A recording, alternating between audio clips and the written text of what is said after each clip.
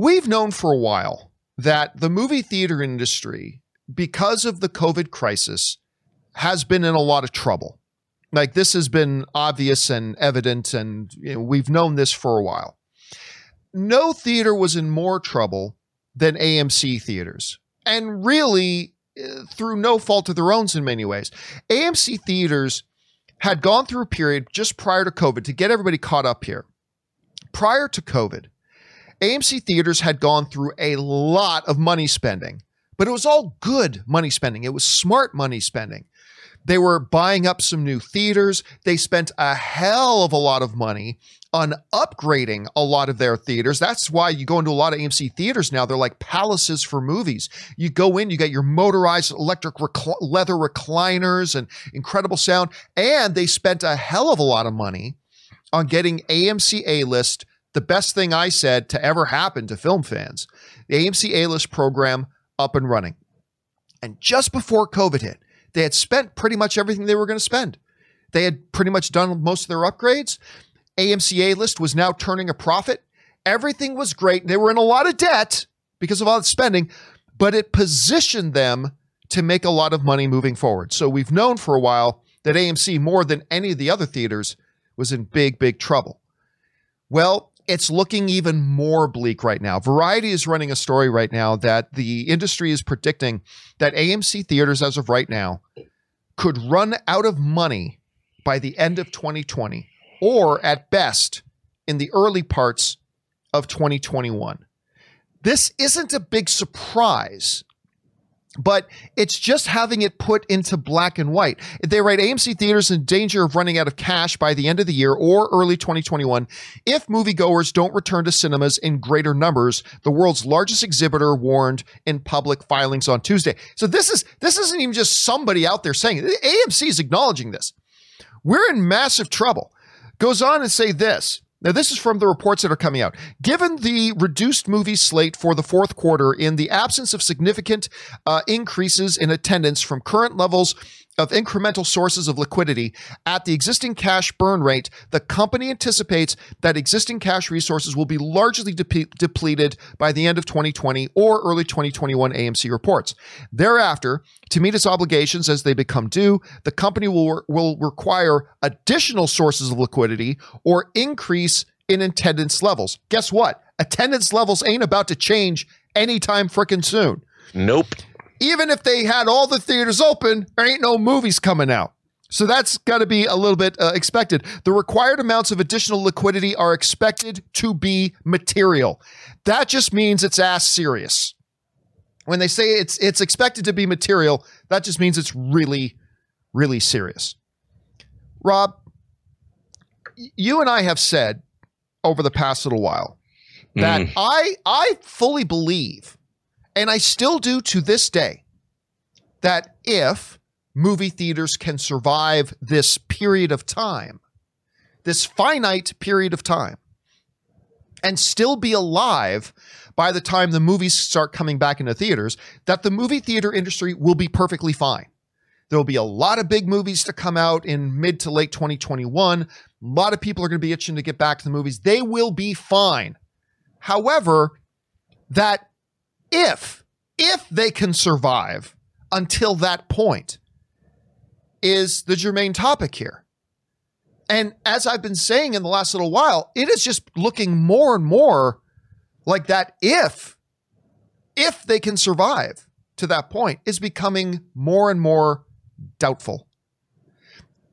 When they pulled Black Widow, going back a number of weeks now, it was like, oh no. Because without Black Widow, that was going to be the first step in building that momentum that they were hoping Tenet would start and keep that ball rolling and whatever.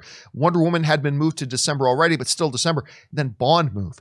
And then Dune moved. And then they just announced Soul got pulled off the release schedule. And it's just a matter of time. And then Regal shut down, at least temporarily. They've shut their doors.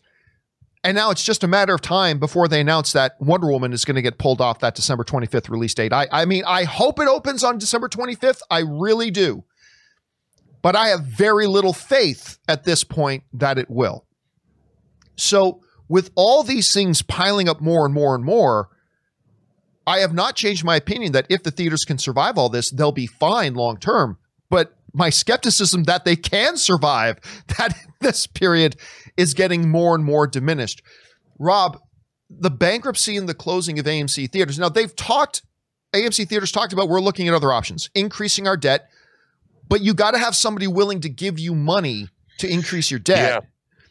They've talked about selling off some of their theaters, maybe downscaling. They'll no longer be the number one theater chain in the world, but you got to do what you got to do, maybe. But then would all of these things just be temporary Band-Aids? Because could they get themselves into so much debt that even if they're alive by the time the movies start coming back, they will have dug themselves into an insurmountable hole that they just will not be able to get out of? It is, look, I am a very pro movie theater guy. Everybody knows I get criticized for being as pro movie theater as I am. Movie theater experience is the only experience. That's my opinion. But you also got to be a realist. This is looking more and more bleak by the day. That this, and it's a shame, Rob, because we're coming out of a year in 2019 that was the third largest box office year in recorded history. Theaters were making money. AMC decided we can spend all this money. We had Cineworld doing expansions. They even looked at buying that Canadian theater chain, Cineplex. I mean, the theaters were feeling good. The studios are feeling good. And then COVID hit. And people suddenly couldn't pay their bills. And theaters had to close their doors. And they've now, I don't know what restaurant can close their doors for 8 months and stay in business. It's looking bleak. Rob, this report comes out.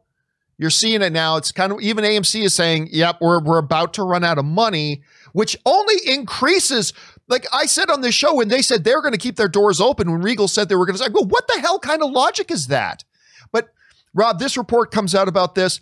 Does it surprise you at all? How does it influence like your long-term projections on their ability to survive this thing? How do you see this right now? It's bleak, dude. I mean, I look at this and the reality of the situation is, you know, Tenet, the release of Tenet proved, at least in this country, that people are not ready. Everybody wants to go back to the movies, but they're not ready to go back to the movies yet. And, you know, maybe Tenet being the heady concoction that it is might have been the wrong movie to lead with. I think more of a populist movie like a Black Widow might have worked a little better.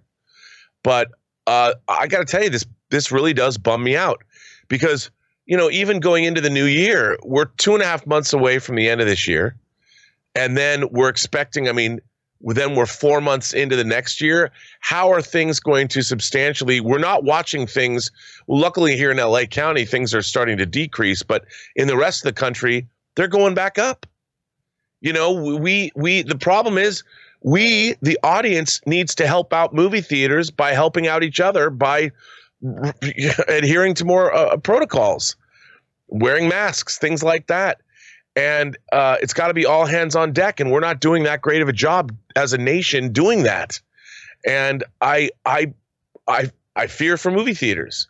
You know, I really do. What did Chris Rock say? What were you talking about the other day about what the movie going experience means to our culture? I mean, it's not just movie theaters either. It's theater. It's Broadway. It's all of these gathering places that we go that make the fabric of our society or a rich place to live in and exist in and to be in. And I don't want to see it go away, but it's academic. They have money there's so much rent and so much money they have to spend, and their businesses, they're not taking in any money. What are they supposed to do?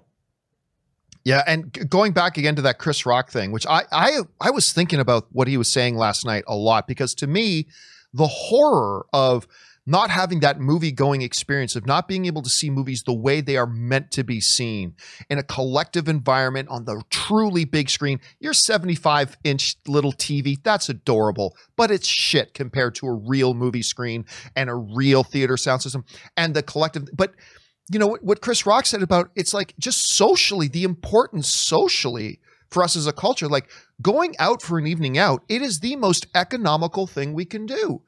You know, with whether you're going on dates, it's a part of it. Look, it's a part of so many of our mating rituals. Going to the movies is just such a big part of the mating ritual, right? But on top of that, it's like an evening out with friends, whatever, getting together. It's a hell of a lot cheaper than most other things. So once again, we're losing things that are just going to require us to sit at home on our asses, just like we did last night, and just like we did the night before, and just like you did the night before, and your couch is starting to smell like fart and whatever. It really bums me out the more and more I'm thinking about, but it's looking more and more like it could become a reality. And it's a scary thing to me. Rob, if you had to try to see what is the path to victory here, and that's a phrase I'm going to use a little bit later in the show too, but if you could see right now or try to speculate or even just being hopeful about what is their path out of this, what could be a sequence of events that leads us to getting to the other side of this thing where the theater experience is still there, the theatrical industry is okay, and they made it out to the other side. What's their path to that?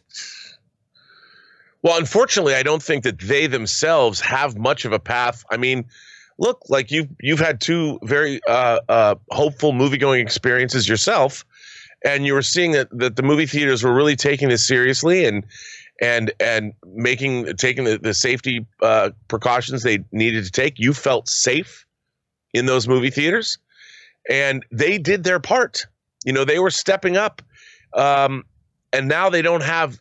It's academic. They don't have the movies that they need, at least for the next 2.5 months, to do anything. So their hands are tied. I think the only thing that they can do is get behind our population and encourage people to take this seriously and to do what they need to do. I mean, I would start a campaign. If you want to come back to the movies, you know, if you want to see movies again, you have to help one another out. Help your fellow moviegoers out, because we want to see movies in theaters again. Encourage people to adhere to precautions or something, because it's right now it's in the hands. Believe it or not, it's in the hands of the audience itself. Do we want to go back to the movies? Do you want to have I mean, we are watching our entire civilization, whether it's restaurants and bars and all of our social, the fabric of our society that makes it worth living here is literally being turned off. And it's up to us to make sure it gets turned back on. Yeah, I agree. And Question here is I'm willing to do my part. Yep, as am I, and I think most people watching are too. Question here is, guys, what do you think about this report coming out about AMC? It does look like they are imminently about to run out of cash. What's going to happen? Is somebody else think they're a good enough investment to pour even more tens of millions of dollars into? Do they start selling off their locations? Do they close their doors? Do they make it out to the other side? What do you guys think is going to happen here? Jump into the comments section below and let us know your thoughts. All right, guys. With that down, let's start moving into our main topics today. And how do we select our main topics here in the John Campea Show? Well, it's really rather simple. You see, you guys come up with them by going anytime. If you see a great movie news story or topic, going anytime over to www.thejohncampeashow.com/contact. Once you guys get there, you're going to see a form. Fill it out with your topic or question. It's totally free. Hit submit, and then maybe, just maybe, you might see your submission featured as a main topic here on the John Campea Show. With that down, let's get into main topic number 1. And our first main topic today gets submitted to us by Christian Hanna, who writes, "Hey, John, I'm interested in the Google Chromecast, especially since it has HBO Max, and I really want HBO Max. But I have a Roku streaming soundbar. I almost bought one of those. Those look great. I have a Roku streaming soundbar, and I want to know your thoughts on the new Chromecast before I buy. I know it's not directly movie related, but since it's Google, this could be a breakthrough in streaming." Well, thanks a lot for saying that in, Christian. As a matter of fact, no, it is very much movie related, because right now, a lot of us, if we want to watch movies, we're watching them at home right now. And that's what we're doing. I've got a glorious 4K HDR 75-inch TV in my main room. Thanks to JBL, I've got this glorious surround sound system in my living room. Rob, you've got that JBL system as well. Thanks to the good folks at JBL for that, who sent those to Rob and I. It's a wonderful thing. And I've got my Roku. I've got a Roku. I've got several Rokus. I, for a long time, have been a Roku guy, Rob. I've been a Roku guy. Now, we brought up on the show the other day the announcement of this new Google Chromecast and all the really cool ways it looked like. Again, by the way, this segment is not sponsored in any way, shape, or form by Google Chromecast. They did not send me a Google Chromecast, whatever. But if Google wants to start sending me stuff, by all means, feel free. I'll take one too. And then I had dinner the other night with a friend who said, hey, I watched your show and I heard you talking about the Google Chromecast, so I picked one up for you. Here you go, because they're only $50. I brought it home and I set this thing up. Now, some of you may be somewhat familiar with Google Chromecasts.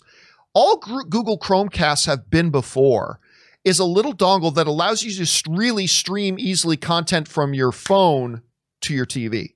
So you open up Hulu on your phone, you can now stream that to the TV.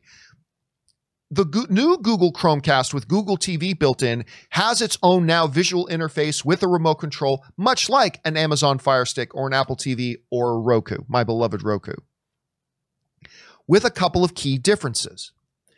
Now, I know there are Rokus out there that have 4K. The one I have in my living room right now does not have 4K. So it was really nice thing to get this Google Chromecast with Google TV, and it has 4K. So that's been great. Unlike my Roku, HBO Max is on the new Chromecast. So last night, Ann and I watched the latest episode of Lovecraft Country on Google Match through the Google. That's great. Rob, let me tell you about a couple of things that have really stood out to me, though, because it's got all the features that a regular, Roku would have. It's got all the features that a regular Amazon Fire Stick would have. But let me tell you about a couple things that are different. One of the first things that jumps out to me is you see the little black button on the remote control there. That you might recognize that symbol. That's the Google Assistant symbol. It's got the Google Assistant built right in. So I'm sitting at my TV. I just press that button and say, bring up Lovecraft Country episodes. Boom. It knows it's on HBO Max. It opens the HBO Max app, brings up my episodes of Lovecraft Country, and I can just pick whatever episodes I want to start. I can just say into it, open videos on the Dell XPS 15 on YouTube. Here are some videos. Boom. And it brings up like a bunch of YouTube videos on the Dell XPS 15. And it's just right there. Here's the other cool thing. Because I have a Google Home, you guys have often heard me, I say, okay, Google. And then, I have a Google Home in my office here. Because it's all connected, I was able this morning, sitting in my office, to turn to my Google Home and say, okay, Google, turn on the TV and open YouTube. And then when I went downstairs a few minutes later, my TV's turned on and my YouTube channel is opened up too, which is great. But Rob, one of the other cool things about this, and I love this, I don't know if you use the Hulu app often. I love Hulu. But when I open Hulu, one of the first bars of content is continue watching. To say, oh, hey, you were watching Archer. Oh, you were watching, Ann had it. You're watching Fixer Upper. You were watching this. You were watching this. Want to continue, right? When I open my Chromecast now on the home screen, it has its own continue watching, but it's across all the different apps and channels that I have. So, for instance, if I was just recently watching Lovecraft Country, it'll say, oh, continue watching Lovecraft Country on HBO Max.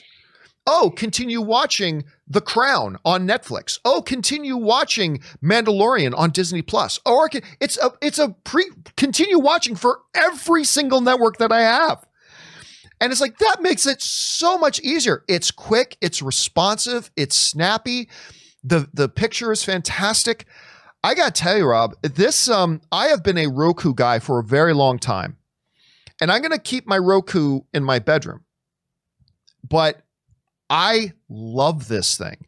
And for $50, and again, just like Zevia, these people should pay me. These freaking Google folks should pay me they should sponsor their show because I'm lauding this thing so much. But I got to tell you, I love this thing. Rob, out of all the specs and everything you've seen that this thing has, or that you've even heard me talk about, which are the ones that excite you the most? Well, I like, the quality. Doesn't it have Dolby Vision and all that? And has all that built right in. I mean, for me, that's always first and foremost. Am I getting the best experience in terms of the quality of the image, the quality of the sound, that's where but and then again, the next best thing, of course, is functionality. And it sounds like, based on what you're saying, that the functionality is tremendous, that you can, I mean, all we're going to do is add more channels and more streaming services to these devices. And the more functionality you get out of them that you can zip around and navigate really easily, the better off we are. And I love what you're saying. I mean, it makes me, it's only $50.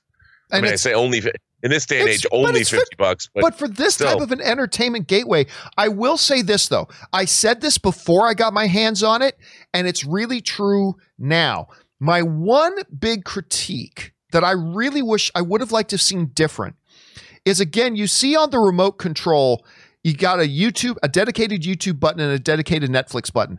And those are probably the apps I use the most. Maybe replace Netflix with Hulu, but I watch a lot of Netflix. So, you turn on, and instead of having to navigate around, or you don't want to say the voice command, just hit the YouTube button and it'll open YouTube. I do wish they had made room for a couple of more of those dedicated buttons. And I wish those buttons were programmable. So that's cool. It comes with the YouTube button and Netflix button. Maybe if you could add 2 more buttons underneath there that are programmable, and you could decide what you want to have open when you hit that button. Like, oh, I'm watching Mandalorian again, so I'm coming back to my TV to watch Disney Plus a lot. It would have been nice to have a button that I could say, make this button open Disney Plus, and then make this button open Amazon Prime. You know what I mean? I think that would have been a nice rounding out to really make this a little bit more user-friendly. And I understand you brought up a good point when we talked about this the first time. You want simplicity, and it's there, but just a couple of extra buttons that you can kind of, program to say what I want to have, a quick, easy, convenient action. Because that's what this whole thing is. It's all about being quick and easy and convenient and easy to get at the content you want to watch. So I think that would have been a nice little touch. Anyway, guys, question is, what do you think about the looks of the Chromecast? I gotta tell you, I'm a big fan, and I have not been a Chromecast guy at all, but this has been spectacular. I've loved using it. Have any of you guys tried it out so far? Are you interested in trying it out? Maybe you're like me and you just love the Roku and you're like, I'm perfectly good with my Roku or my Amazon Fire Stick or my NVIDIA Shield, or I use my Xbox to access my, whatever it is. What do you guys think? Jump into the comment section below and let us know your thoughts. All right, guys. With that down, let's move on to main topic number 2. And our second main topic today gets submitted to us by Iman. And Iman writes, "Hi, John and Rob. Disney announced officially the dates for The Mandalorian second season. They chose to go with the weekly release, which in my opinion is good and better than dropping the whole season. But I wish I wish they would do what Amazon is doing with releasing the first 3 episodes, then continue weekly. What do you think?" Yeah, they have just come out. It's no big surprise. We kind of expected this. They have officially made it known that Mandalorian, which is launching on, I believe it's October 30th, is the launch date for Mandalorian Season 2. They are going to be launching specifically with 1 episode per week, and it will run and follow that schedule till about the end of December, just in time for Soul to come out, which is a nice little 1-2 punch that they've kind of set up for themselves there. Look, I've said for a while that while I love binging, right? Ann and I just started watching Schitt's Creek. Amazing. I can't believe it's taken me this long, especially considering it's a Canadian show. I can't believe it's taken me this long to get on board with that show. It's amazing. And so we've been binging through it like crazy. I'm big into binging. But if you're a network, the absolute smarter thing to do is 100%, no debate, 100% the smarter thing to do is to release week to week. It keeps the momentum going. It keeps people talking about your show for a much longer period of time. It builds excitement as people talk about the new episode every single freaking week. It increases the spread and the ability for people to hear about it now, and hearing other people talking about getting excited gets them on board. It's just been proven with studies over and over and over again. They get far more bang for their buck by releasing it that way. And personally, Rob, you and I talked about this before. I, as a fan, loved the fact, Rob, that every week you and I would have a new episode of Mandalorian that we could then talk about and buzz about and discuss and speculate about what's going to happen next week and where's this going to go. And then next week we get to do it all again. There's something fantastic about that. But then there's that middle ground that Iman is talking about, that some networks were like, we'll drop the first 3 episodes. Like I remember Hulu used to do that with Runaways. They drop like the first 3 episodes when they debut it and then go once a week. I think if Mandalorian, Rob, was more than 8 episodes, like if it was 11 episodes, 12 episodes, I could see doing that. But with an 8-episode model, I think it's 8 episodes they're doing. With something like an 8-episode model, well, that means you've only got 5 weeks left. Like after you watch that first one, you got 5 episodes left. So I would say with something that's as short as Mandalorian, I think it's probably smart to just drop it properly 1 episode when you launch. If it was 12 episodes, go with 3, but that's how I kind of see it. Rob, what do you think the proper approach would be for them on something like Mandalorian Season 2? Well, to me, it's all about the kind of storytelling. Like, for instance, The Mandalorian are pretty much self-contained episodes. And, you know, you could really watch. I mean, there is an ongoing progression, but it's not like it's serialized the way, say, The Boys is serialized. So to me, getting 1 episode a week of The Mandalorian, it's a real treat. You know, I love it. And if somebody gave me 3 episodes, I'd be like, why aren't you giving me all the episodes? I think you should do either or. Like, I like the fact that The Boys started out with 3 episodes. Yeah. But then it was over and done with. To be honest, if I'm getting episodes once a week, I want that once a week fix to last longer than just the 5 weeks that we got after The Boys dropped their first 3 episodes. And with The Mandalorian, you know, now more than ever, John, having things to look forward to for an extended period of time makes me happy. Because, you know, now it's like a bridge. And I mean, normally I would be happy about this, but I should mention that Star Trek Discovery Season 3 debuts this week, too. And I like the fact that, well, for me, it's because the pain is lessened when I have to watch every episode weekly. But I prefer the weekly model, especially when it comes to a show that's not as interconnected and serialized.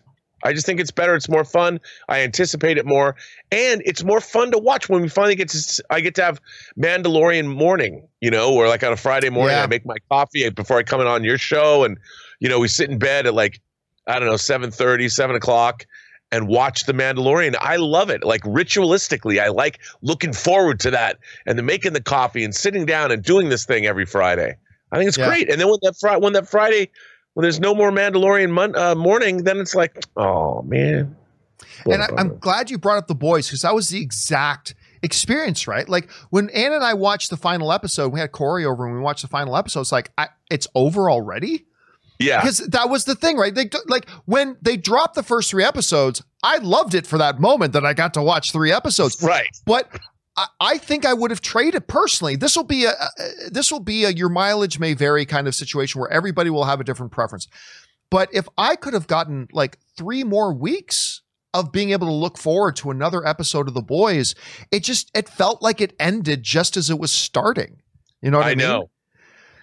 And so I'm with you. I think you got to go. I think you go one of 2 ways.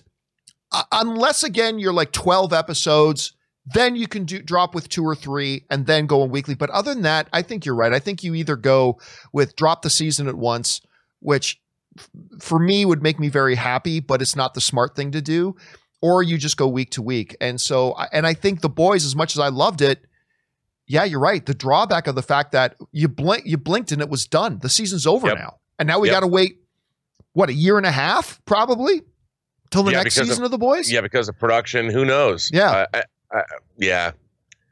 I want more of that show. Yeah, me too. And it's going to be different from person to person. Anyway, the question here is, guys, what do you think about that? What do you think would have been the proper release strategy for something like Mandalorian? Jump down to the comment section below and let us know your thoughts.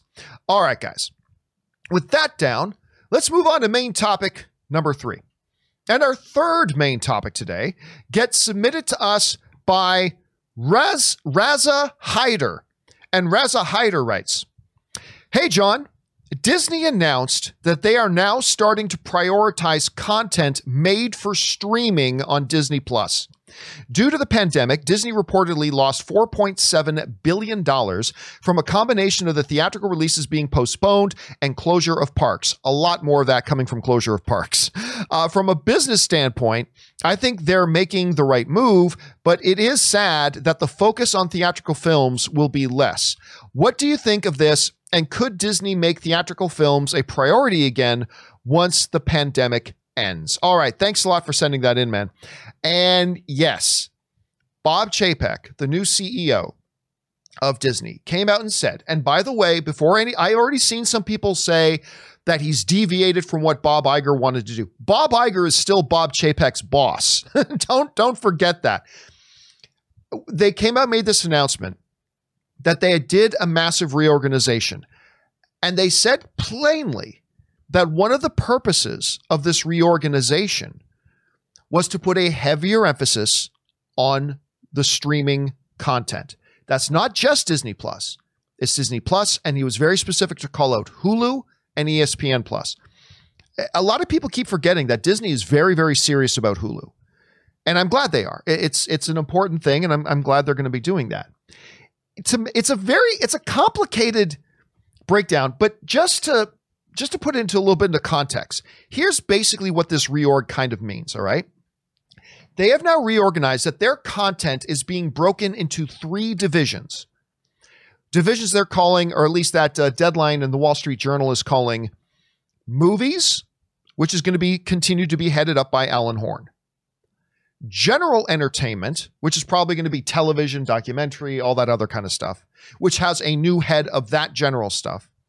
And sports. Of course, they have a heavy investment in sports with ESPN. And of course, their streaming outlet, ESPN Plus. Now, what really makes this different from just a, academic reorganization is the fact that they've created a brand new division, a brand new arm, that they're calling the distribution arm. And basically, what that means is this new arm, this new department will be the department that they decide. Something that the movie division creates, something that the general entertainment division creates, something that the sports division creates. They don't decide where that piece of content they're making is going. Alan Horn, the high lord and guru of all things Disney movies, will not be the one who gets to decide where a movie that he oversees and creates through his Pixar arm, through his Lucasfilm arm, through his MCU arm, through his Disney proper arm, whatever. He's no longer going to be the guy to decide where that goes. It will be decided by the distribution arm. They will be the ones who decide where it goes, and they are going to have a higher priority now to funneling content to their streaming outlets, be it Disney Plus, be it Hulu, or be it ESPN Plus. I think you're about to see a lot of ESPN content diverted to ESPN Plus. Yeah. This is a very interesting move, but this is not a sudden, nor is this a surprising move. And here's why. A lot of movie fans made the assumption that when Disney bought Fox, they were doing it so they could get X-Men. I mean, that generally was the general feeling amongst movie fans. But a lot of us tried to tell everybody, it's not about X-Men. Disney did not spend $71.2 billion to get the frickin' X-Men. That is not why they spent $71.2 billion. They bought it for 2 letters, my friends. They bought it for IP. They bought it for the intellectual property rights to not just current content, but catalog content and the rights to do things with that catalog content that maybe had not been done before or was not a part of the plans previous to that. This has always been the plan. The plan was that Bob Iger was very, very invested in what was going to be happening with streaming. They bought Fox to acquire an additional massive catalog and a controlling interest in Hulu, which kind of sealed the deal. Because remember, Hulu used to be this thing like a whole bunch of studios used to co-own together. It's now a Disney property, period. It's a Disney property. So what does this mean? for things like Avengers 5, for things like, Star Wars Episode 10, whenever that happens, it doesn't really mean much. The movies that are pretty much guaranteed to earn Disney $1 billion at the box office, they're still going to put into theaters. But it also means that a lot of the content that is more borderline content that would have before gone to, for instance, Ant-Man 3. As of right now, let's just forget the COVID problem right now. Forget COVID. As of today, I don't believe Ant-Man 3 is ever going to see the inside of a movie theater. Because if you really look at the box office rate, the Ant-Man movies, while I very much enjoy them, they are very much near the bottom of money earners, right? As far as how much they make in box office. I don't think this new distribution arm is going to say, let's put this in theaters. I think they're going to say, let's put this on Disney Plus. I think they're going to say this is a prime candidate for a Disney Plus debut. And guess what? Kevin Feige doesn't have a say. And Alan Horn doesn't have a say. It's now this new department that gets to make those priorities. And I think that's what's going to happen. And I think you're going to see a lot of those more middle of the road things. The big massive blockbusters, they're guaranteed to make $1 billion. I don't think that's going to change anything. I don't think it's going to change a thing. Rob, earlier in the show, I brought up the phrase path to victory. What's the path to a win? What can the movie theater see to a path to a win? I'll tell you what, there's a bit fewer paths to victory now for the theaters than there were before now. Because I don't think theaters can survive strictly on the big blockbusters. That's the lion's share of the money they make for sure. But they also rely a lot on those billions of dollars that are made over the course of the year from the smaller films all collectively that come out to fill in the theatrical space. It's going to be interesting. It's going to be interesting. But my big fear is this. Here's my big fear. So I'm not surprised, but here's my fear. And you guys have heard me say this for a long time. What we are about to see is the Walmartization. The Walmartization, there, I made up a word for us today, of content. When you walk into Walmart, you don't expect to see the finest brands, the best products. You find things that'll work for you. You'll find the cheap silverware. You'll find the cheap plates. You'll find the cheap living room lamp, And I am a proud Costco, Target, Walmart shopper. That's me. Just look at my fashion sense. I'm not a creme de la creme. But we're going to see, Rob. I've said this for a long time, and I will say it even more. As more and more things move to streaming, you're going to see content, the quality of content drop lower and lower and lower. It's going to become more Netflix-like, where it's all about quantity rather than quality. For every one decent original movie that Netflix puts out, there's about 40 pieces of filler garbage that get thrown out there. And while I love The Boys, which is clearly a lower budget show, but they do a great thing with it. But what you're going to start seeing is Disney's like, hey, listen, we're not going to make the $800 million we would have on this if we put it in theaters. It's going to Disney Plus. Therefore, that $175 million budget is now $30 million or is now $5 million. And that is going to become the new normal.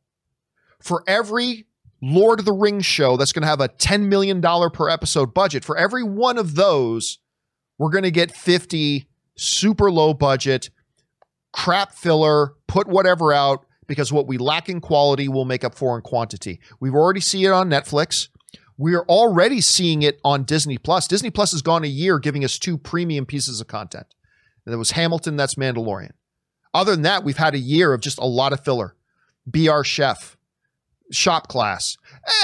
The Imagineering thing, some cool stuff, dude. There's been some cool stuff. There has been some cool, but for a year? And that's what it's going to become. And it's a dystopian future, my friends. It is a dystopian future, but maybe Disney can do it differently. Maybe under the leadership of a Bob Iger and now his apprentice, Chapek, maybe they can lead it and make streaming something different. I'm just saying the first year of Disney Plus is not giving me a lot of confidence. The first year of Disney Plus is not giving me a lot of confidence. But anyway, Rob, big reorganization, not a big surprise. This is why they spent $71.2 billion to acquire Fox in the first place. You hear about this organization, Rob. What are the things that stand out to you? Well, John, I mean, look, we're now in a situation where my whole life I've loved movies have been my first love, and movies are under siege from many different directions. My beloved physical media is going away. Streaming is taking over the theatrical experience. These are inevitabilities. This is evolution. It's just part of life. However, like you pointed out, the performance of these shows is not necessarily tied anymore on a streaming service the way it is at the box office to money coming in. I mean, obviously, these streaming services want to get more subscribers. But when you have a monthly subscription base, Disney Plus is up to 60 million subscribers. That means they can figure out how much each new piece of content is worth based on the number of subscribers they have. Like, okay, we put this out and we got this many more subscribers and all that. But for the most part, shows are not necessarily performance based. It's the whole platform that's performance based, not just individual pieces of content. Whereas at the box office, individual pieces of content are absolutely performance based. Endgame, one movie makes $3 billion. That's a big deal. So with streaming services, if the theatrical experience goes away, that performance-based return is no longer, it doesn't exist. You don't have a $3 billion grossing Endgame anymore, because if it's on a streaming service, it doesn't matter whether you spend $1 million on something, $10 million, or $300 million, it might all get the same amount of viewers. So it's not necessarily tied to cost and the benefits of spending $350 million to make an Endgame or something brings you $3 billion at the box office. When that is gone, like you pointed out, why spend a lot of money on content? There's no reason to anymore, because it's not performance based. So although viewers are going to expect to see those lush production values in MCU movies, there's no justification to do it anymore.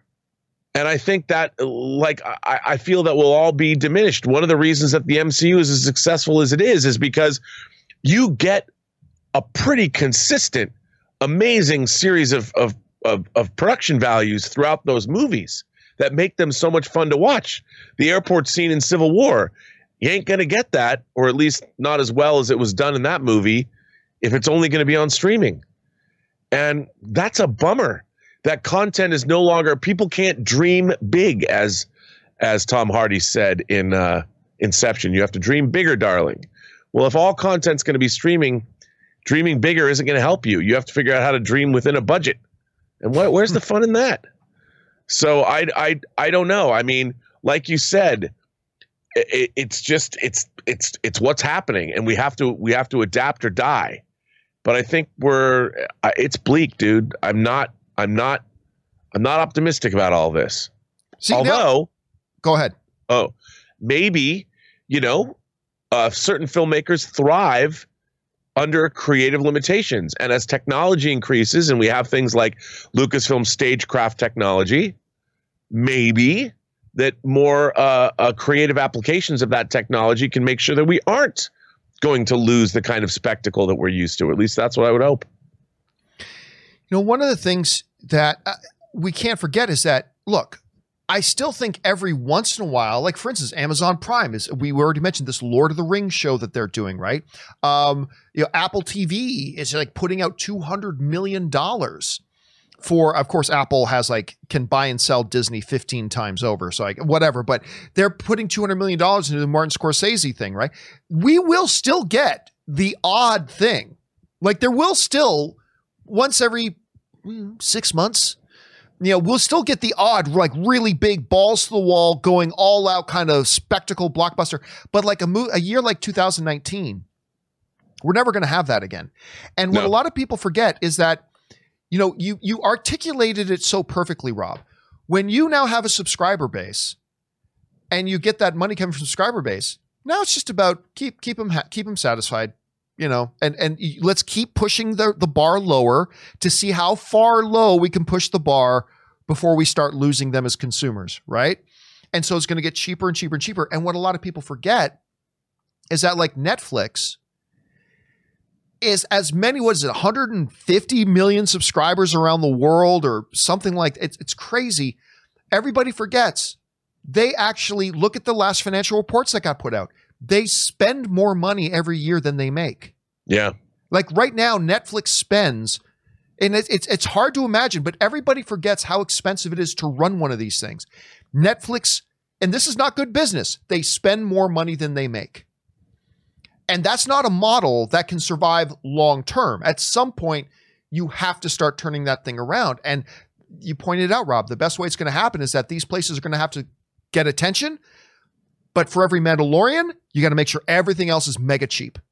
Everything else costs almost nothing to make, And I fear, I'm not saying it, I'm not guaranteeing this is what's going to happen. I hope it doesn't. I just fear that that's where we're heading because we're already sort of seeing signs of that, right? We're already seeing signs of that. So it'll be interesting. But again, a lot of faith in Bob Iger, a lot of faith in what Disney has been able to do. And if they can do this differently and set a model that other streaming services can say, hey, there's a way to do super high quality content and loosen up the purse strings and spend money on it and make money. If anybody's going to be able to find that way to do it, it's going to be Bob Iger. Bob Iger will be the one to do it. So I'm just nervous, Rob. I'm just completely nervous. Anyway, question is for you guys. What do you think about this big reorg? Maybe you were caught by surprise. Maybe, like a lot of us, when you saw Disney buy Fox, you knew the writing was on the wall. How do you feel about this right now? What do you think the long-term implications are going to be? Jump down into the comment section below and let us know your thoughts. Hey, yes. There's some breaking news. Oh, breaking news. What do we got? Mad Max spinoff. Furiosa in the works at Warner's with George Miller directing, Anya Taylor-Joy in the title role, Chris Hemsworth, and Yahya Abdul-Mateen II along for the ride. They discussed that. We talked about on the show that it looked like they were going to move forward to Furiosa, but they were going to try to get a younger Furiosa. This dropped while the show has been going on. Who'd they go with? Anya Taylor-Joy? Anya Taylor-Joy, who I love. She was just in New Mutants, right? New Mutants. I love her. I wonder how people are going to react to it not being Charlize Theron, though. Because that's the Furiosa everybody fell in love with. I know. It's going to be curious to see. But that's a pretty great cast. I mean, it's fantastic. Yahya Abdul-Mateen, he's killing it, winning Emmy Awards. He's being a ton of. I feel like every other movie that gets announced, his name is popping up. Like this dude's. Hemsworth? I know, but I wonder who this guy's. I wonder who this guy's agent is because he is getting him all the movies at this point. Well, we'll talk more about this obviously on the show tomorrow, but that's a good one. A lot to read in there, so that's good. They're moving forward with Furiosa, but it's not going to be with Charlize Theron. Interesting. And he's brought back his entire team that won Academy Awards for Fury Road. The production designer, the editor, the sound mixer, and the makeup designer. And so that's pretty cool. What a gorgeous film that was. That was a gorgeous film. Like, just beautiful to look at. All right. With that down, guys, let's move on to our fourth and final main topic today. And our fourth and final main topic today gets submitted to us by Manny Palau, who writes, "Oh, Rob, I think that you're not going to like this one. Hi, John. I think deep down I knew it was going to happen, but I just read that Greenland, that Gerard Butler disaster movie, is officially skipping theaters here in the US and going right to streaming in December." Yep. And you're right. It's not really a big surprise, but it is kind of unfortunate. Where are we at here? Considering this feels like a big screen kind of movie and that it already made over $45 million in international markets, is this a big mistake? All right. Thanks a lot for sending that in, man. And yeah, one of these little films that we've really been looking forward to. Rob, I know you put it on your when we did our most anticipated list. I know. This was one of the ones you put on your anticipated list. The Gerard Butler disaster film, Greenland, about the asteroid heading towards Earth. Big explosions, big disasters, all that kind of stuff. It was supposed to open originally in June or July in the United States. Obviously, those plans got curtailed by the pandemic and theaters being closed. They kept pushing the date and pushing the date and pushing the date. They started opening it up internationally. It's made $45 million internationally. I know. And they were looking forward to having a domestic, but with the way the situation is in the theaters, they just decided we've sat on this for too long. It can't wait any longer. And now it is going to be released in December. This comes to us from the folks over at Deadline who write, Gerard Butler's action film Greenland, which we first told you was jumping from theatrical release during the pandemic to PVOD and eventually HBO and HBO Max, will become available in homes on, they've got a date now, December 18th, at the price of $19.99, so $20 for a 48-hour rental period. The STX Films movie has already opened number one in 24 offshore markets, grossing over $45 million off a $35 million production budget. That's a good jump for them, as a matter of fact. In most key territories, Greenland has bested Butler's previous hit, Angel Has Fallen. Greenland continues to roll out on the big screen in international markets. So, yeah, it's coming out on December 18th. Look, there's a couple of ways of looking at this. Number one, it is unfortunate because this does feel like a fun movie theater, popcorn kind of flick that you want to see on the big screen with the big explosions and all the disaster we saw in the trailers and stuff like that. Look like good fun in the movie theaters. But Rob, especially when you're a movie that's like a $35 million movie, you can't wait. You can only wait for so long. You can only sit on it for so long. And, this thing was originally supposed to come out in June. And that whole thing that we've talked about is that danger of this was being heavily pushed and marketed in March. They were pushing and promoting this thing. And a lot of people, I'm sure, are probably saying right now, Green, that didn't come out like ages ago. You can only push these things for so long. I'm not surprised. I mean, this is one of those films that it wasn't going to make $1 billion at the box office regardless, but this is one of those films that was probably primed to make that jump. I'm disappointed that we're not going to be able to see it on the big screen. This is one of those movies that I think really would have benefited from that. But, again, I get it. It is what it is. And they've made 45, which means they don't even have to do all that much in the PVOD market to break even now because it did such a good job with its international legs. Imagine how much money it could have made if it was able to hit its domestic release, which is unfortunate. Rob, I know this was a movie you were really looking forward to. What are your thoughts on this move for Greenland? Take my money. I can't wait to see this movie. I will. I mean, more so than Mulan. I mean, I'm gonna throw down the cash. I've been wanting to see this for a long time. This is right up my alley. Ever since I was in the 6th grade and read Lucifer's Hammer, the great book by Larry Niven and Jerry Pournelle that my music teacher took away from me because I was so obsessed with it. I was reading it in music class. I love when anything from space hits the earth and causes massive destruction. This movie is so right up my alley. I can't wait to see it. Bummed I won't be seeing it in a theater, however, in a big, gigantic screen with laser projection and sound that would rock my bowels with the bass that it would provide. The words "rock my bowels" were just spoken on the show. Rock and my bowels. There's a T-shirt that's got to get made, I think. So with anyway, rock my bowels with bass, though. With bass, heavy explosion bass.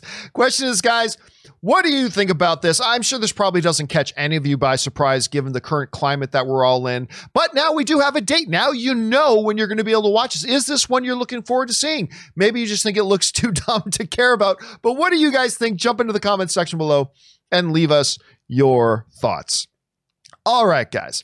With all that down and out of the way, let's now move on and start taking your live questions. And once again, the way you can get a live comment or question is simply by using the tip link in the top of the description of this video, or simply use it manually, streamelements.com/movieblog/tip. You'll be getting your comment or question read on the show. And of course, you'll be supporting the show at the same time. Okay, guys, let's get into it. We're going to start things off here with John C. writes, I am a super Star Wars fan, but I am absolutely tired of them hanging around the Skywalker era. Yes, I know they're coming out with the High Republic, but something tells me they should go even further back like the Old Republic. Thoughts?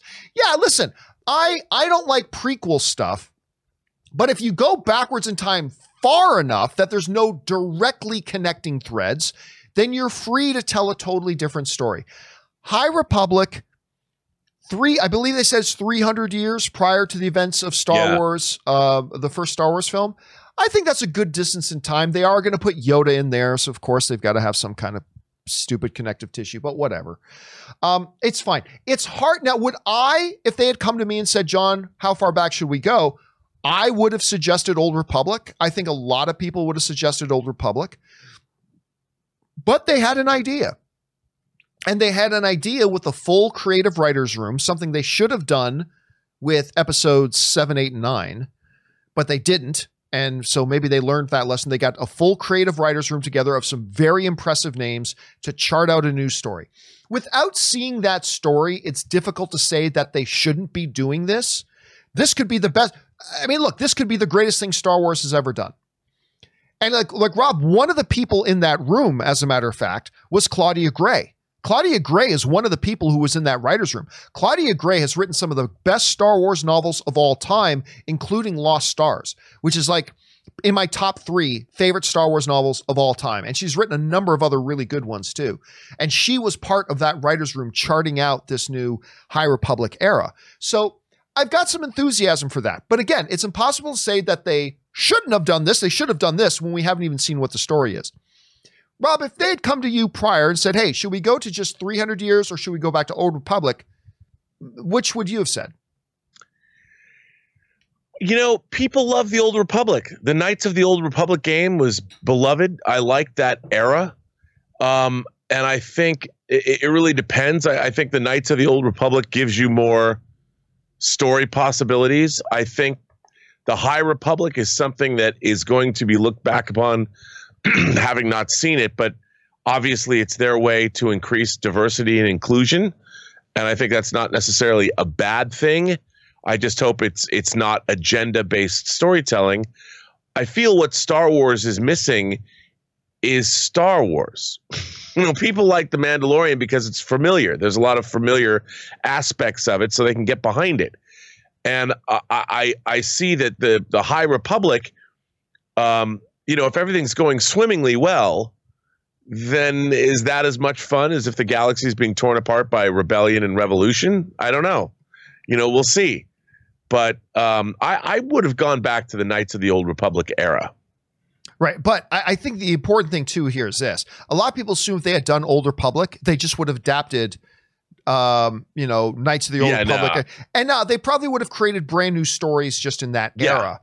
So, it really is. It's 6 of one, half a dozen of the other, depending on how you look at it. So, I would have gone to Old Republic, but again, I'm very encouraged by who they had in this writer's room, and let's see what they do. At least it's separated by a few centuries. Dude, I'm excited. I mean, I like the whole Shadows of the Empire idea in the beginning with all the things it was kind of a transmedia event with novels and video games and toys.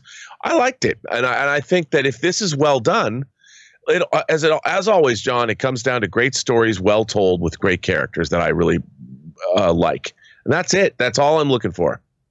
All right, let's move on here. Next up, also, John C. writes, second message of the day, not a fan of remakes. And when Poltergeist was announced being remade, I lost my shit.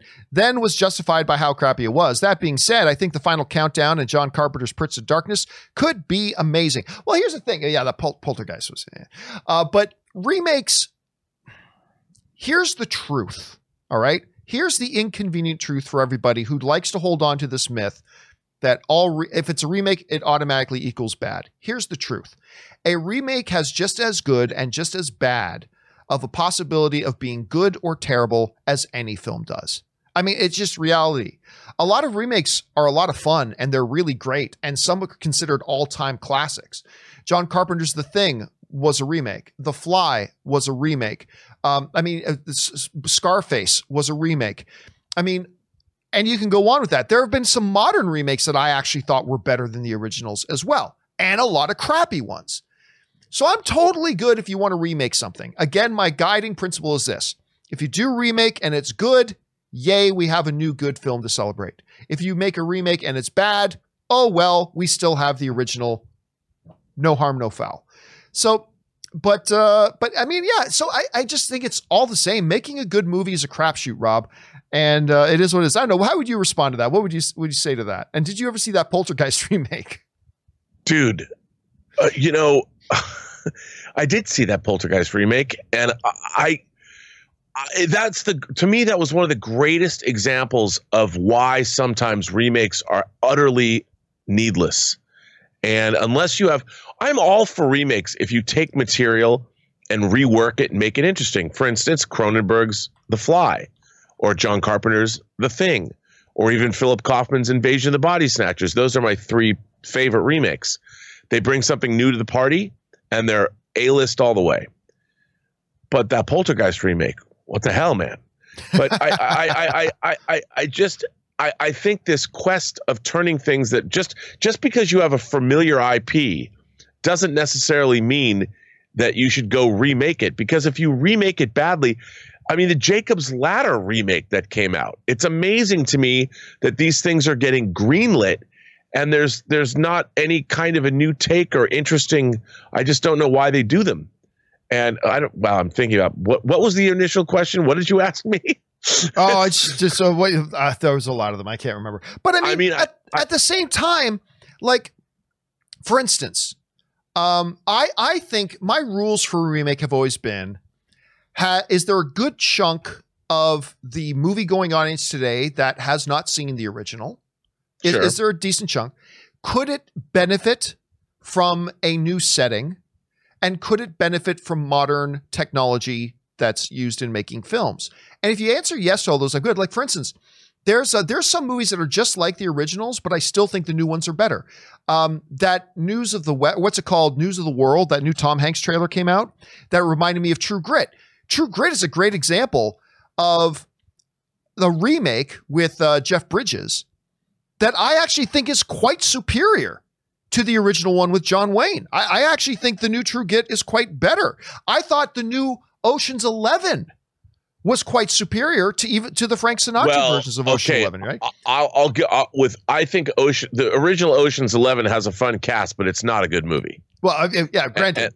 And I think I love Soderbergh's Ocean's 11. I think you're right there, and I think that's a perfect example of a remake that is justified, because the original, great idea, just not good execution.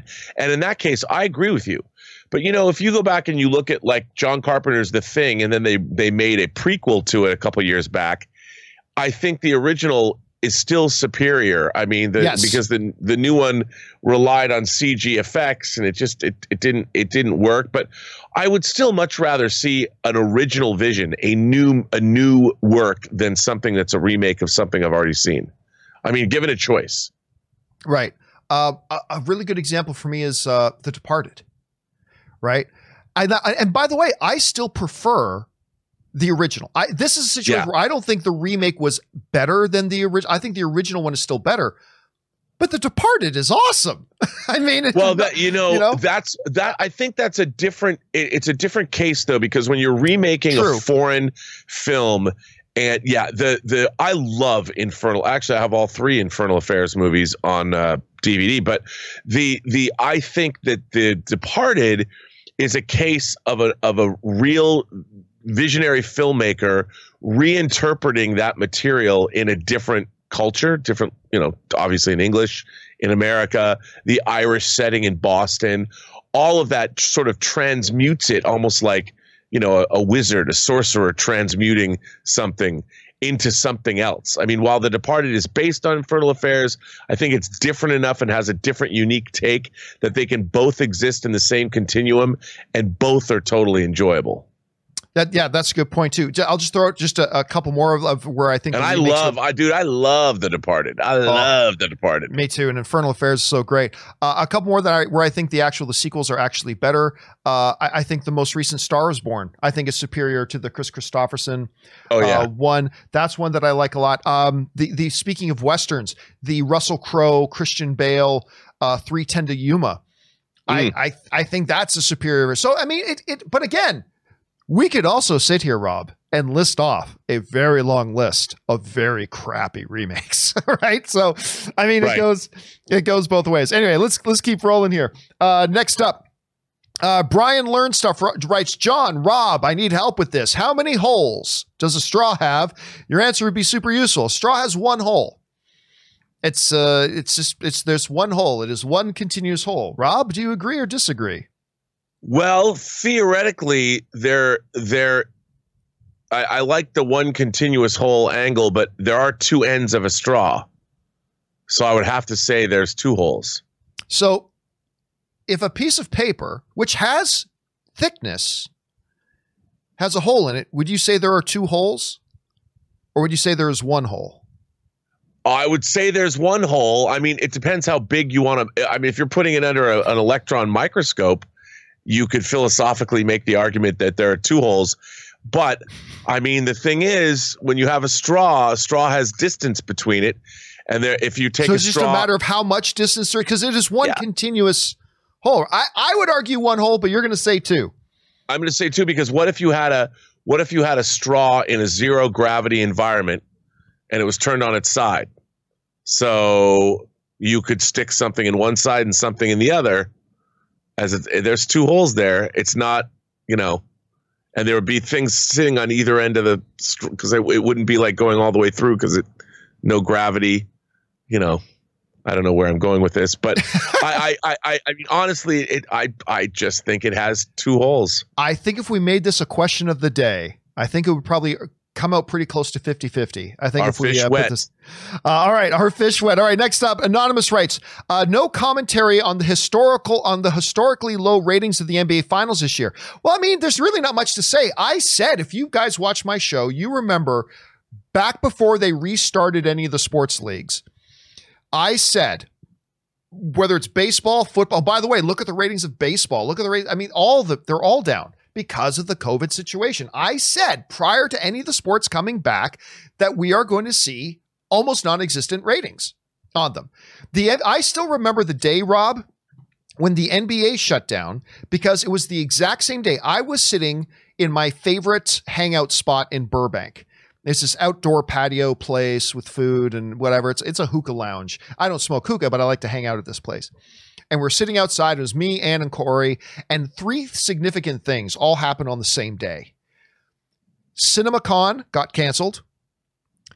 Really, the first thing that kicked it all off was Tom Hanks. They announced Tom Hanks had COVID. Followed immediately by CinemaCon got canceled. And then as we're sitting there watching the TV, an NBA game got stopped just before it was about to start. A player tested positive COVID and they shut the NBA down. I still remember all that stuff happening in one night. Anyway, like I said in the show, like when it comes back, and I said, whoever wins the championships in baseball, football, hockey, whatever, by the way, historically low ratings on hockey as well, even in Canada. There's going to be a little asterisk beside them because it's going to be that year where seasons got stopped in the middle of them. There was a huge break. Everybody falls off. There's no audience in the crowd, blah, blah, blah, blah. I mean, I said this, so this is not surprising. It's not surprising. I'm surprised how big the ratings for the NBA's finals were, to be honest with you, because ain't nobody's watching baseball right now. Nobody, and even NFL ratings are struggling a little bit. It's just hard, but it's easier for football because football got to start their season this way. You know what I mean? They had a big, long time to plan for this thing. The NBA, NHL in particular were really hurt because they literally had they were in the midst of their season and all of a sudden their season got stopped. And their season was off for months and then had some kind of version of it come back. It was really unfortunate. I hope all the sports leagues can get back on their feet next year.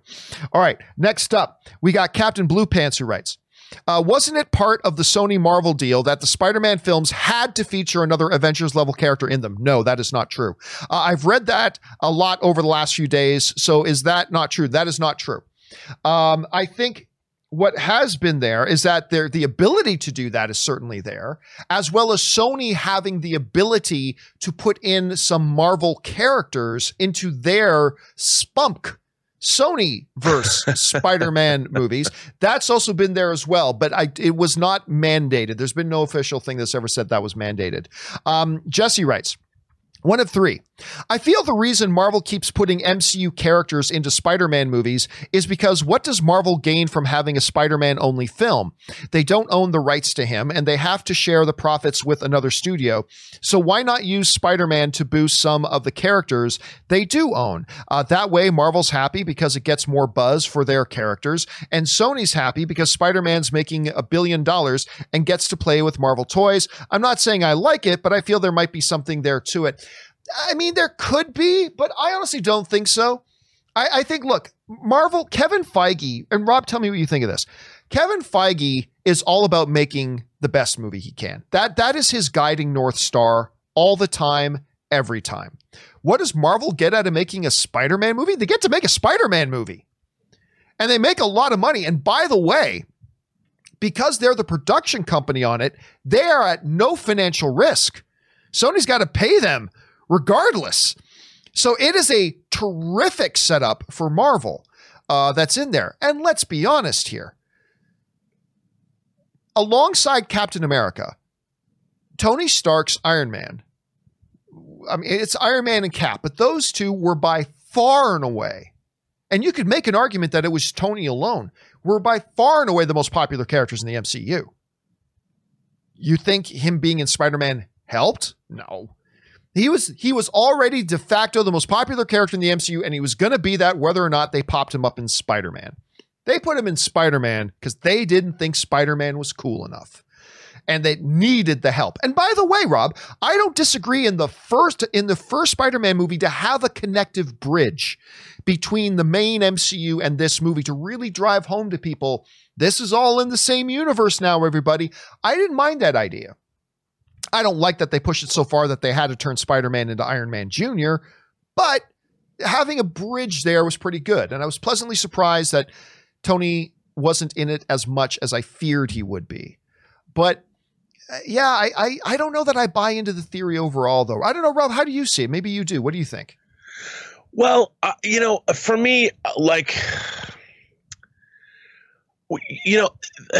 here's the thing. I think when it comes to the character of Spider-Man, when he was introduced into the MCU, there was a certain expectation that had already been created because of the crossovers, because of the Avengers, because of all of the things that we had already seen up to the point. I mean, Spider-Man was introduced fairly late into the MCU and was never introduced in a standalone film.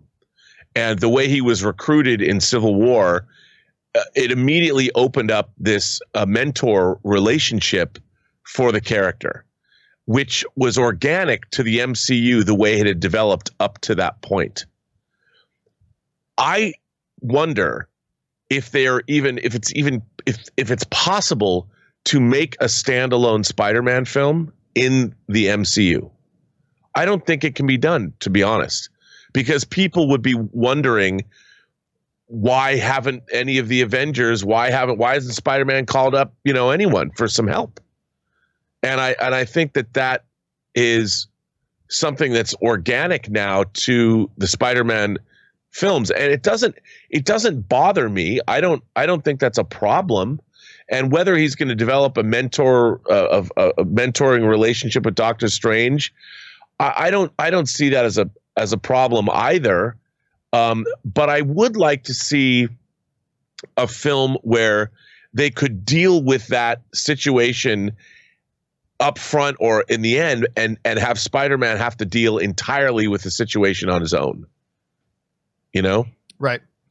Okay. I mean, I think it's important that, although I just don't know how they could, because the way it's been positioned already. And if Spider-Man does go back to Sony entirely, well, now it's going to be, you've got Morbius and you've got Venom. And if you're fighting Venom and Carnage, why wouldn't you make a phone call to Doctor Strange? Like, bruh, can I get some help? Well, that's always been the big problem with the shared cinematic universe at all. It's like, wait a minute, why doesn't Ant-Man call so-and-so? Why doesn't this person call so-and-so? Why does But then again, if you think about real life, like, if you have a situation in your life that you're dealing with, you don't always call somebody for a lifeline.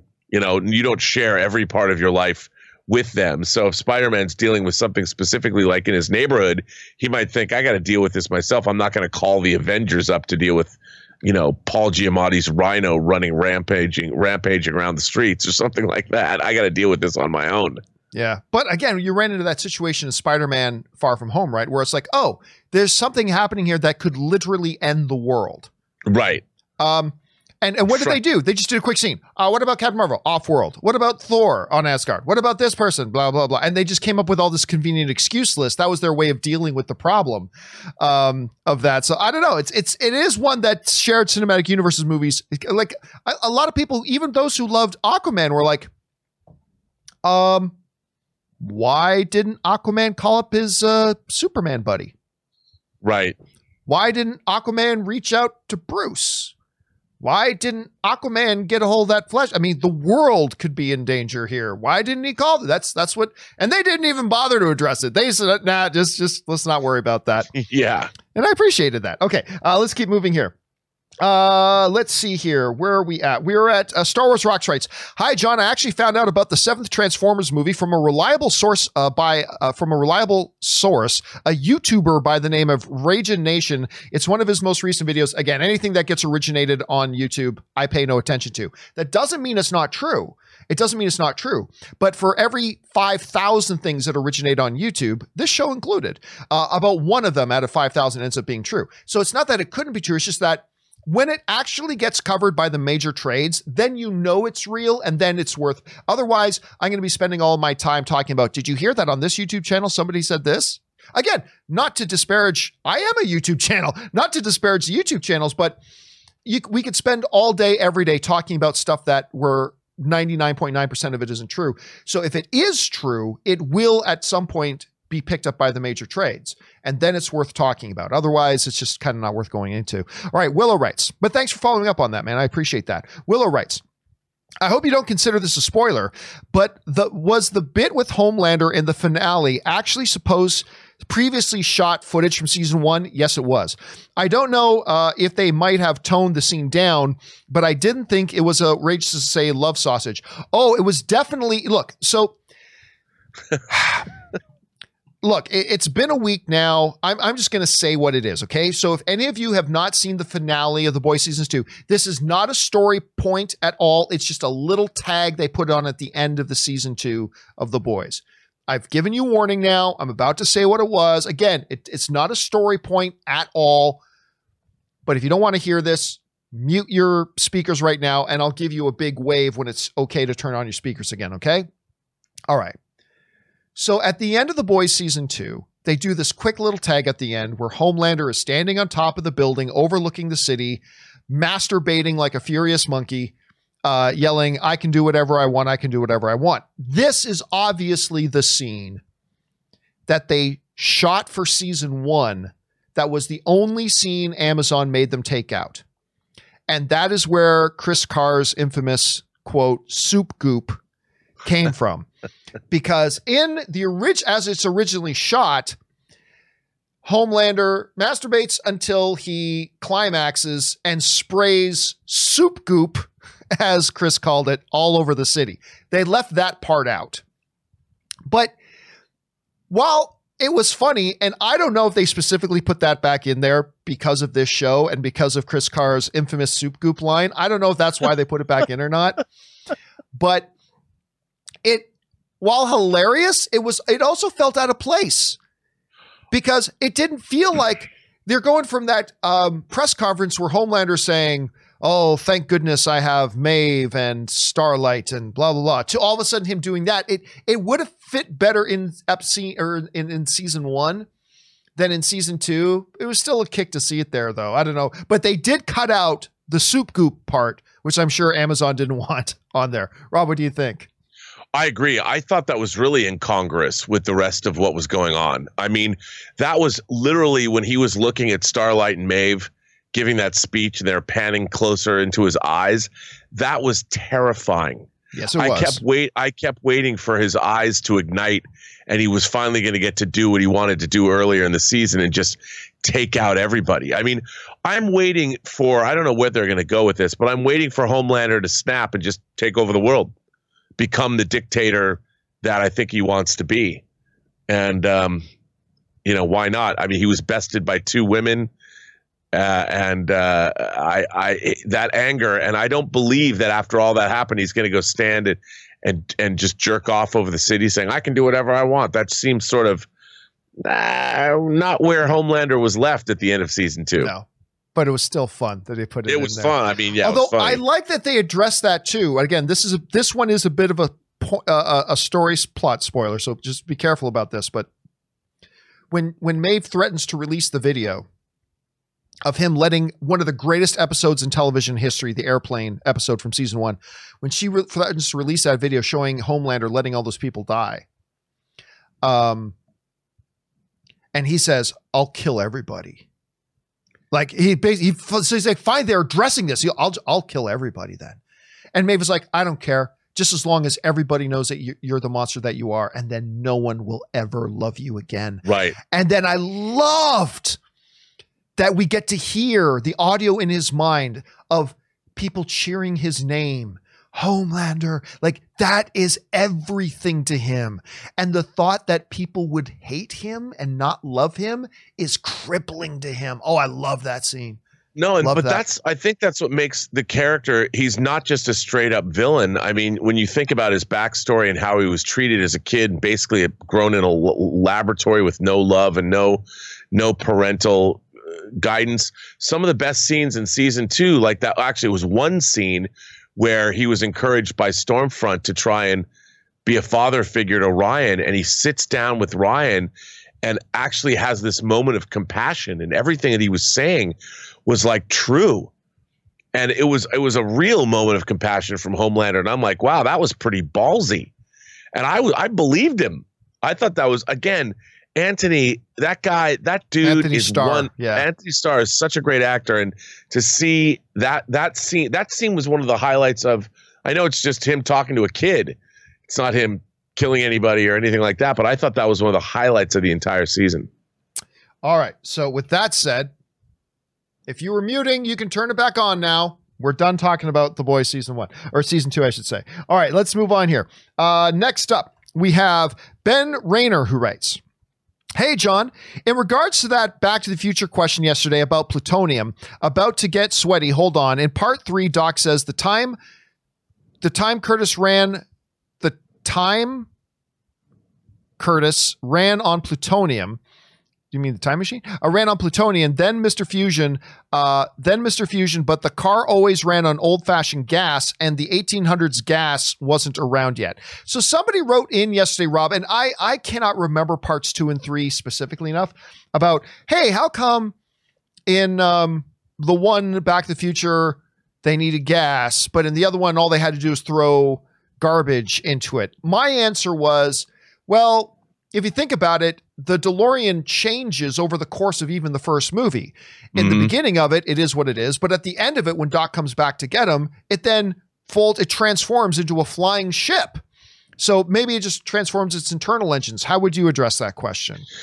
Yeah, I mean, that's kind of the same thing. These are just things that you have to assume that took place off screen. And I don't see them as logic problems, but it is transforming throughout the entire course of the movie. So, it's hard to say, but I would say, like you just said, it keeps getting upgraded and transformed. I mean, heck, it gets big giant wheels in the third movie too.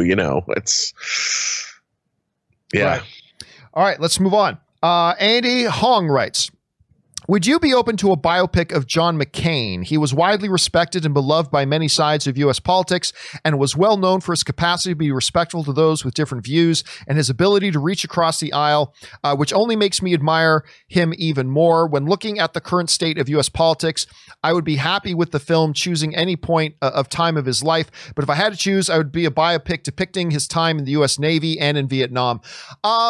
Yeah, I want to be careful about how I address this without it sounding political. Listen, John McCain is exactly the type of person I think they should be making biopics of. Like, for me, I'm not all that terribly interested in biopics about musicians. I've said that before, even though there are several biopics about musicians that I really love, to be honest. But a guy like him, whether you go back to his military service and his military career, this is what speaks volumes, I think, about the character of that man. And listen, John McCain had some political beliefs that I fundamentally disagreed with. But that said, you know, he was a person who, when he died, there were people on the opposite side of the political aisle from him that came and spoke at his funeral, including the guy he ran against to be president of the United States. And I think if you want to talk, and again, I had some fundamental differences in philosophy with John McCain, but I think that speaks volumes about a person's character, that the people who were both on your side of the aisle and people who were on the other side of the aisle, but all came to honor you and speak at your funeral. I think that speaks volumes, Rob. I really do. And when you go back, a lot of times people ask, would you be interested in the biopic about this musician? I was like, I don't even know if that musician had an interesting life. I have no idea. John McCain, a guy who served his country in the military, almost gave the ultimate sacrifice in the military, was a POW, came home, spent the rest of his life serving his country, and did so in such a way that he earned the respect of people on both sides of the aisle. Yeah. Whether or not I had some political disagreements about positions he had is irrelevant. That's an interesting life. So yeah, I'll tell you right now, I would be totally down for a movie biopic of John McCain. I'd be totally down for that because I think it's a very interesting story to tell. And I wouldn't just keep it to his time served in the military. I would start it there and I would go through his whole life. I would go through his whole life personally. But I don't know, Rob, what do you think? Would you be up for a John McCain biopic? Yeah, I mean, think about it. That guy agreed to stay in captivity in order to make sure other people were released, and stuck up. What makes a person decide to do that? I mean, it's incredible what he did, and you know, I think that he did have an interesting life, and I would love to know, like, where did he begin? How did he spend his childhood? What shaped him into the man he became? You know. Why not?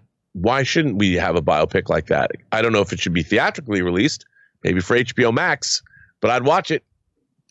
All right, let's keep going here. Next one up, we've got an anonymous user who writes about the Oscar. The problem that movie like The Gentleman seems like a year ago to wait for 2022 awards, then no one will remember that this movie came out. Oscar voters usually forget about movies that came out at the beginning of the year, never mind a year ago. That's a total myth. That is completely not true. I know Oscar voters. They don't forget. You don't forget what movie came out 6 months ago. Oscar voters, I know several Oscar voters, they do not forget what came out several months ago. That is a totally made up myth that just gets repeated so many times. At some point, people believe it, but it's completely not true. Anyway, the solution is easy. 2020 movies deserve to be recognized, not to be forgotten because of COVID. So Oscars should happen, but continue with the Academy high standards. Don't nominate 10 movies if they don't deserve it. 5 is enough. 3 actors is enough. I completely disagree. There are good arguments. Aaron raised some very, very good arguments. Rob, you missed it, but Aaron and I had a really good debate the other day about, you know, given the state of things, should there even be an Oscars? Right now. And I took the position that no, they should not. It's pointless. Aaron took the position that she should, and Aaron made some really great arguments. To me, it's fundamentally this. When only 30% of the movies that would have gotten a theatrical release this year actually got a release, then it doesn't matter what semantics, how you try to pretty it up. It doesn't matter how, poetic platitudes you try to write around it. The bottom line is this. You're going to have to put an asterisk beside anything that wins an Oscar this year because it only had to face 30% of the competition that every other Academy Award winning film or every other Academy Award winning actor or every other Academy Award winning cinematographer had to face. Every other winner in every other year had to face triple the amount of competition that the winners of that year had to face. That's not balanced. That's not fair. So one movie gets to win a Best Picture, yay! But you got to put an asterisk because every other year faced more than triple the amount of competition that film did. And all things considered, that is not an environment they should be doing an Oscars in, because I'll tell you right now, and I said this before, Rob, you take a performance like Delroy Lindo, right, in Da 5 Bloods. Delroy Lindo deserves to be nominated for an Academy Award in a year that counts. And because, again, if he gets nominated this year and wins this year, it's going to be forgotten because it's going to be an uncounted year anyway. I say take that 30% of films that got released, roll it into a following year. It creates a different problem. Yes, I'm not pretending it doesn't. It does create a separate set of problems. But I believe there are more palatable problems, and in the long term, more fair, balanced problems than the problems you create by having a symbolic Oscars in 2021 that everybody will know really don't mean anything. But again, I'm saying that I want to be careful because Erin's not here to defend her position, which she did a very, very good job of. But I don't know, Rob, I'd be curious to know in the big question about, given the status of things, and it looks like we're not really getting any more of these movies, do you think there should be an Academy Awards that represent the movie year of 2020? No, I don't, because the year as far as movie going is concerned has been deeply, deeply compromised. And I think that a lot of people's work that would have been part of this year has been pushed off or hasn't been seen, or there's been too much disruption in the movie industry itself to, I think, move forward with the Oscars this year. I think it doesn't honor the amazing amount of work that it requires to make movies, the perseverance that people have to get projects made, the situations movie theaters themselves face. I think all of it, I think that to honor the struggle of the industry, I would make it a bye year. You know, I think that's important. I know the show must go on, but I don't think that you're doing anyone. The winners of this year are going to feel that they haven't won anything. You know, I think it's too compromised. I really do. And there's also a question of fairness, because like the Academy has done, hey, listen, let me give the Academy props where they deserve it. They've done a really good job of adapting to this year and saying, oh, because they said this months ago, we're going to expand the eligibility requirements. We're going to expand, drive-ins now count, Rob. They said drive-ins. They did a really good job responding to that. But that becomes a completely unfair situation now for big movies, not even big movies, but really great, potentially Oscar contending movies, a ton of which for their own financial well-being had to be pushed off to 2021 or 2022, that they now are going to have to face much stiffer competition in the following year just because they did what was best for them and moved years. Whereas maybe a couple of potentially Oscar-nominated films, Oscar-caliber films, chose, well, whatever, we won't worry about moving. We'll just make whatever money we can and we'll stay in this year. So there's a fundamental unfairness there that movies that had to make the decision for their own financial well-being to move to 2021, and now they're going to face stiffer competition in another year, whereas the movies that just chose to stay where they are, they get to benefit from that. It's just fundamentally unbalanced. It's just, and look, like I said before, there's no perfect answer here. I'm not going to pretend that moving and shifting the Oscars off a year doesn't create a new set of problems.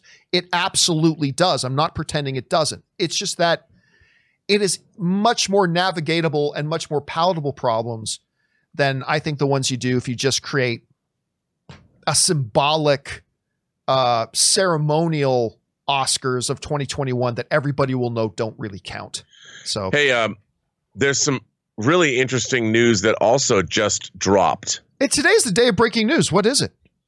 Eddie Murphy's Coming to America 2 moves from Paramount to Amazon Studios. That is not surprising. This is in Variety.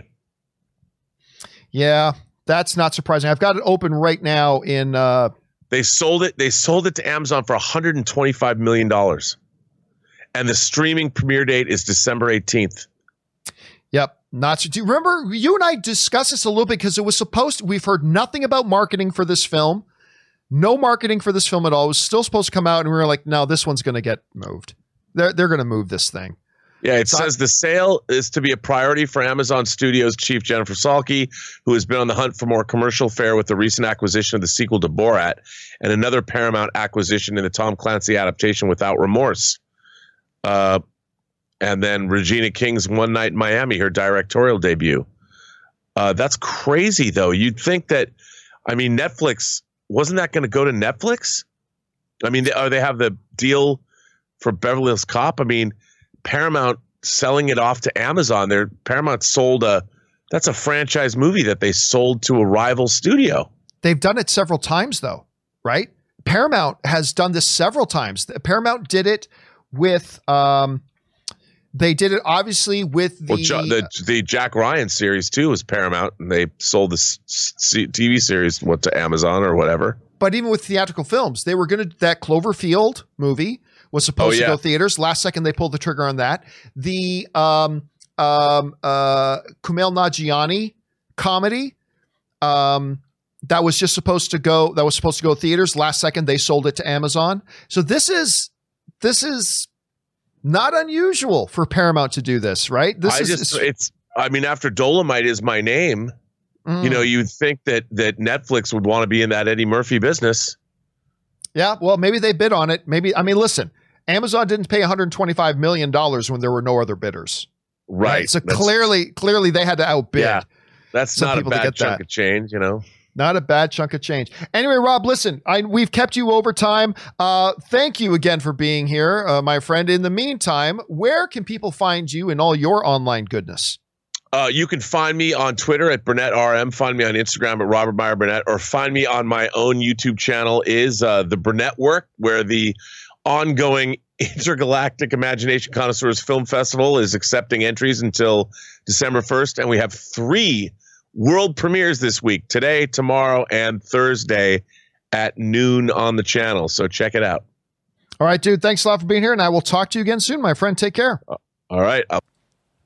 All right, that was, of course, the great Mr. Robert Meyer Burnett. But for now, we still got about 20 minutes. Let's keep on going through your questions. Next one comes to us from Israel King, who writes, "Hey, John. My family has been using the Sling TV app. I used to use Sling TV app. I like them a lot. They're fairly economical too. Like at the 30 or 40 bucks.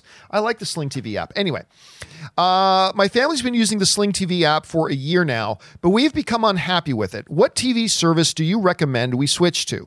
Hopefully something that will allow us to pause and play without jumping back to the live broadcast.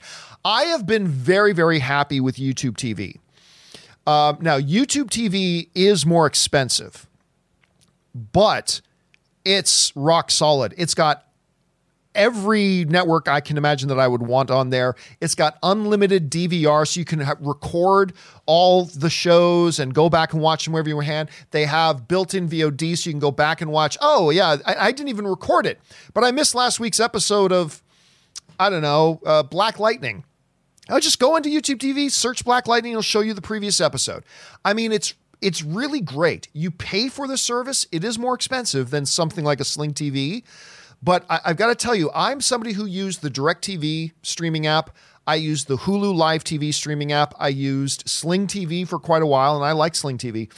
But I ended up on YouTube TV, and I got to tell you, I'm very satisfied with it. Even though it costs a little bit more, I've been very, very happy with it. That's just my thing. All right, next up, Ryan Lohner writes, 1 of 2. I just finished season 1 of Sons of Anarchy. For the first few episodes, I really wasn't feeling it, but then suddenly everything clicked and I ate up the rest like potato chips. It helped that I finally figured out that there was no person named Sam Crow. Me too. I was like, the first few times I would hear them say Sam Crow, I'm like, who's Sam Crow? Oh, Sons of Anarchy Motorcycle Club, Sons of Anarchy, it's SAMCRO, Motorcycle Club, Redwood, something. I can't remember what the O was for. But anyway, yeah, Sam Crow is just the way of saying the Sons of Anarchy is what they are. I know that confused me a lot too. I also love how you can pinpoint the exact moment Kurt Sutter realized maybe it wasn't a good idea for almost every single character to constantly be dropping racial slurs in a pitiful attempt to be edgy. Listen, I'll tell you right now, it wasn't a pitiful attempt to be edgy. Kurt Sutter comes from that background. He knows how they talked. Like in real life, that's how they talked. And Kurt Sutter said, like, one of the things is like in simple things like dialogue, I want it to be representative. If you dropped in on a conversation that was going on in that environment, that's what you would have heard. It wasn't, if you look at Chris or Kurt Sutter at all, nothing about Kurt Sutter is just a fake attempt to be edgy. It doesn't mean he was always wise.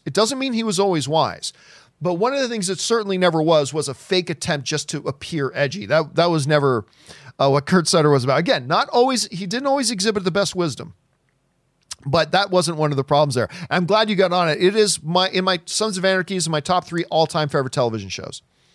My number 1 is Battlestar Galactica, and then in no particular order, the next 2 are Spartacus and Sons of Anarchy. I think one of the greatest TV shows ever made.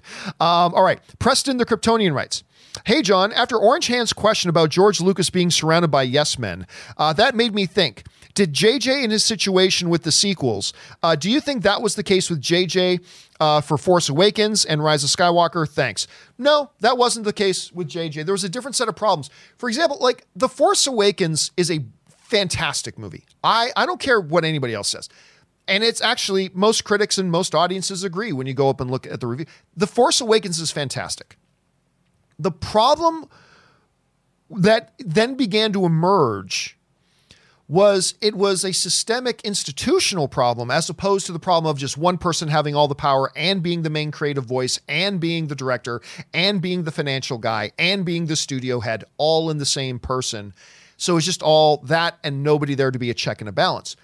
With JJ, there was definitely checks and balances. The problem was institutionally, they took an approach of not having a plan.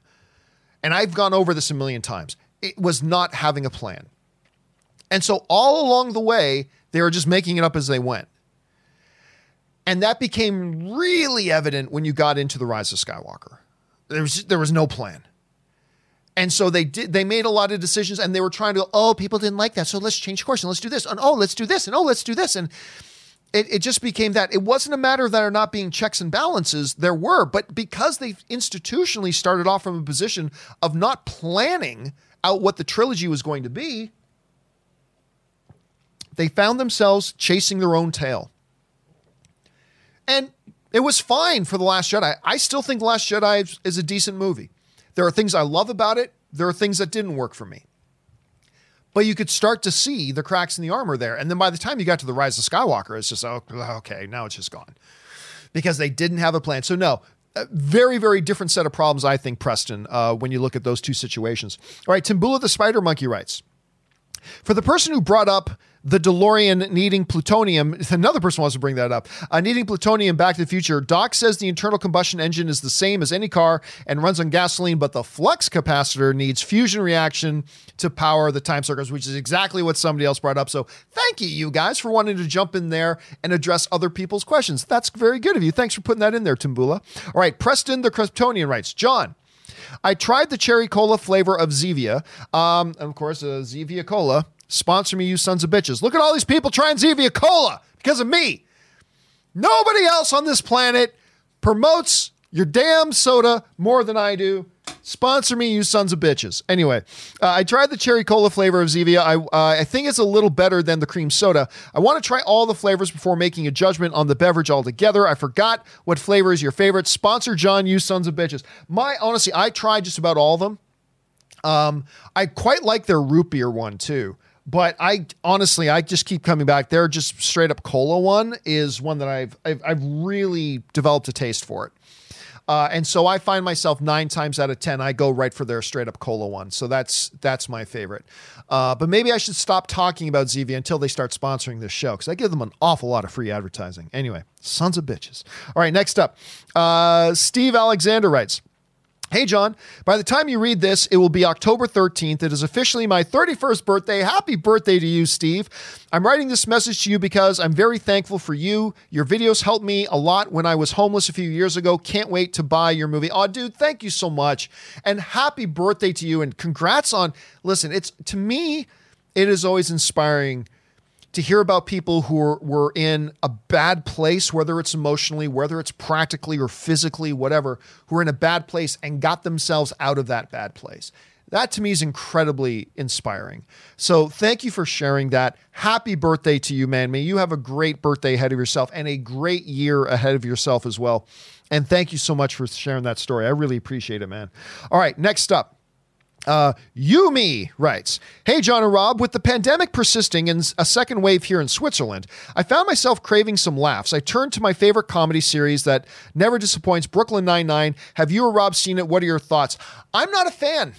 Now, granted, I only tried maybe grand total 4 or 5 episodes, maybe even like 3 or 4. Didn't click with me. I didn't hate it. Don't get me wrong. I did not hate it. It just didn't really click for me, not interested. Oddly enough, my wife, about a few months ago, she started watching it. Because as she's working, she likes to have Netflix on or something on as she's working, right? And she discovered Brooklyn Nine-Nine. And she really likes it. Like my wife, it's much like Cobra Kai. I don't like Cobra Kai, but my wife loves it. Just Brooklyn Nine-Nine wasn't for me, but it really clicks with my wife, Ann. So my wife is really, really liking that show. And it's got a lot of fans. Tristan Thorpe writes, 2 months ago, I went to hang out with a friend who was going through a tough time in these quarantine days, and we decided to watch movies. We started the Pirates movies, like You, the first one is the best. Then I showed her John Wick for the first time. Nice. And at what one point she asked if this was the movie where the dog dies. I said no. Her reaction to that moment was what I was expecting. And oh man, going forward, her reactions were even better afterwards. She showed me Titanic for the first time. I can't tell you how speechless I was after Titanic. Just the balance of it was amazing. Like from the romance to what Rose was going through to finally when it all goes to hell. Like there are some horrifying moments. Man, also that score is perfect. I will tell you what, Tristan. First of all, I got to say, one of my favorite things, you've heard me say this before, one of my favorite things in the world to do is showing a movie I love to somebody who's never seen it before. It's like one of the best things ever. It's one of the best things in life. Titanic gets a bad rap. Titanic is a masterfully done movie. It is a masterfully done movie, but it's become the cool thing. It's the cool thing to trash on Titanic. It's brilliant. And you're right. It is fantastic storytelling, structured nearly perfectly. And it makes you feel it, especially watching it in theaters. You feel the horror of it, the tragedy of it. Dude, there's a scene in that movie that haunts me forever. Like it's near the end when the boat is starting, during the third act, when the boat is starting to sink and everything, and you get that older couple laying in the bed together. They know they're doomed. And all they do is they stay in their bed and they just hold each other as the water rises in their room and starts to come over the edge of the bed, and they just hold each other. That is a moment in film. No one ever talks about that scene. No one ever talks about that shot. But I'll tell you what, that is a moment in film that will always be with me. That emotionally punched me in the face. You know, it was... And there's a lot of horrifying moments. Like you felt the horror in that as that ship was going down. There's a lot of horrifying imagery and all that kind of stuff. But there's something about that shot, something about that scene that was brilliant. It's a great movie, and a lot of people today forget that. And I'm glad you had a chance to go back and watch it again or watch it for the first time, and I'm glad you were able to enjoy it the way. It's not a perfect film by any stretch, but it's a great movie. Thanks for sharing that, man. All right. Tristan Thorpe writes, I love that we're getting a Green Lantern show, finally, even if Hal Jordan and Jon Stewart aren't in it, because to me, lately, Jessica Cruz is my Green Lantern. I feel you can do a lot with a Green Lantern who suffers from anxiety due to the trauma she faced in her origin. Well, you know, listen, a lot of the best superhero characters are ones that have, I mean, almost all of them do. A lot of the great ones do. Look at Batman, for example. The entire persona of Batman is based on trauma. Right? The trauma of that night in the alley when Bruce Wayne died and the Batman was born. I mean, really. A lot of the great superhero characters have that. I, again, don't think it's a matter of them really wanting to focus on Kilowog or wanting to focus on Guy Gardner or wanting to focus. I don't think that's the driving, or Jessica. I don't think that's the driving purpose here. The driving purpose, I think, is clearly that they have other plans for Jon Stewart and Hal Jordan, maybe even Kyle Rayner. And we'll see how that goes. But it does open an opportunity for them to explore some of these characters that maybe they never would have touched. So it's going to be interesting to see how that goes, Tristan. One last thing, Tristan writes, I binged Breaking Bad for the first time, and oh my God, just the progression of the characters and having that story always going forward with no filler. And like you, The Fly is my favorite episode. It's certainly a show that is a masterpiece. The Fly is a very controversial episode of Breaking Bad.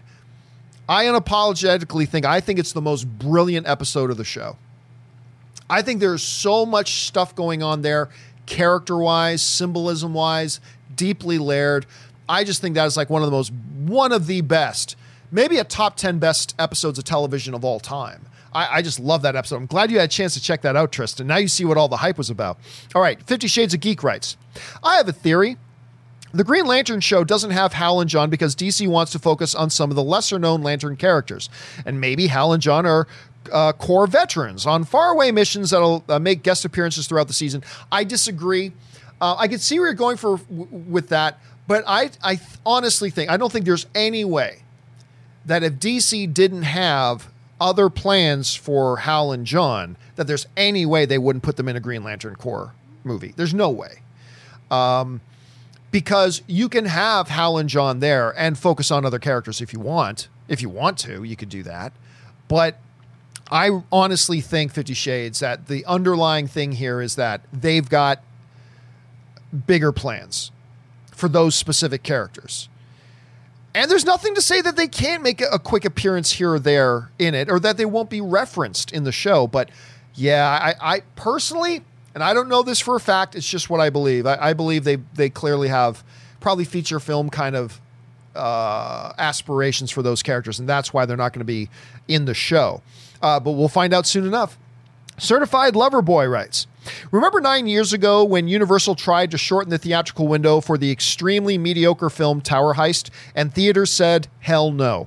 Flash forward to today, do you still think AMC Universal deal was still a bad idea for AMC given the state of them? Even more so, because what the AMC deal did is incredibly short-sighted for them. What the AMC deal with Universal does is it guarantees AMC's long-term failure. It is never a good idea. Too many people make deals about things that might be good for me today, and they lose sight about what are the long-term ramifications of this. That's why people get into credit problems. Like, people get into credit problems because they see it as, oh, I can get this for today. Oh, yay, and all I have to pay is $35 a month, or pay $100 and something a month, or pay $18 a month, or pay $300 a month. They don't look at it as, oh my God, I just bought something that's $8,000. And they think of the short-term benefit, but they don't take in consideration the long-term ramifications of what it is they're doing. And I think this is a situation where, this is why all the other movie theater chains have looked at Universal, and Universal say, hey guys, don't you want to sign this deal too? Look, AMC signed it. And all the other theater chains are like, screw off. That deal will guarantee our industry has no future. They may not have a future anyway. Yeah, as we talked about a little bit earlier. But no, it's still a bad deal that AMC signed. It's a sign of desperation. AMC is a company right now, and you guys know, long term, I hate a segment of AMC, some of the most incompetent morons in the history of morons over at AMC. But overall, you know, I have a love for the company. I do, but they are a company that is a model of desperation right now. And when you are desperate, you make bad decisions. That's just true in life. When you're desperate, that's not the time to make important decisions. And they are making the decisions of a desperate company. You know what they say, right? Don't go to the grocery store when you're hungry, because you'll make bad decisions at the grocery store. I do it all the time. Try to eat before you go to the grocery store, because if you're at the grocery store and you're hungry, you will make bad decisions. AMC is a company that reeks of desperation right now, understandably so. And in their desperation, they are making bad decisions. Bad decision making this deal with Universal that they made. Bad decision to keep their doors open when when Regal, their closest competitor, realized, what the smart thing to do is right now? Close our doors, conserve our money until movies are back. Then we'll open our doors. AMC's like, no, we'll keep our doors open. It'll be fine. Desperate company making bad decisions. That's AMC right now. And I say this as somebody who likes AMC. They're my theater of choice. But, it is what it is. All right. Next up, Lynn writes, hey, John, great fan since the AMC days. Thank you so much, Lynn, especially that Marvel special you had after the El Capitan announcement. That was a good time. I was there in person at the El Capitan Theater in Hollywood when they did the Marvel Phase 3 announcement, and Kevin Feige, and we had Chadwick Boseman on stage with Robert Downey Jr. and Chris Evans as Captain America and Iron Man tug-of-warring on him. It was such a great event. It was a lot of fun. And we did this big announcement video of it. Anyway, just want to say thanks for all that you do. Also tried Zevia for the first time today. I like it. Sponsor him, you sons of bitches. That is every day, you sons of bitches. Other people saying, hey, we've tried just because of this John Campy Show thing. Sponsor this show. And meanwhile, they're sitting at home. Well, Campy, why do we have to sponsor it? You keep talking about our cola, so thanks for free. I mean, it's my own fault, I suppose. Thanks for following along with us, Lynn. Hitchcock is the GOAT writes, to all those who incorrectly declare that Die Hard and Lethal Weapon are Christmas movies, Fat Man was made for you. Can't wait for this movie. If this was a normal year, it could have been a sleeper hit. Everyone I've shown this trailer to is so excited to see it. For those of you who don't know, Fat Man is that new Mel Gibson, Walton Goggins movie where Mel Gibson plays Santa Claus and Walton Goggins as a hitman sent to kill him. It is a gritty, looking pretty violent movie. Again, I am utterly fascinated by this trailer. I don't know if this movie is going to be great or terrible. But woo, it looks interesting. It looks so interesting. All right, last question of the day, guys. And then we'll have to pick this up tomorrow. Art Teacher Movie Fan writes, hello, John and Rob and Aaron, if it's Thursday. Well, no, it's still Wednesday. My question is, if you created your own superhero, what would their power set be? Thanks and keep up the great show. I look forward to it every day and listen to it in between teaching art online. Well, first of all, thank you for being a teacher. And thank you for watching the show. If I were to make, I think I'm more fascinated by the superheroes without infinite powers, right? Like some incarnations of Aquaman now, he even flies. Aquaman flies. Really, he's got to have. So Aquaman also, like every other superhero, has superhuman strength, superhero speed. He can fly, blah, blah, blah.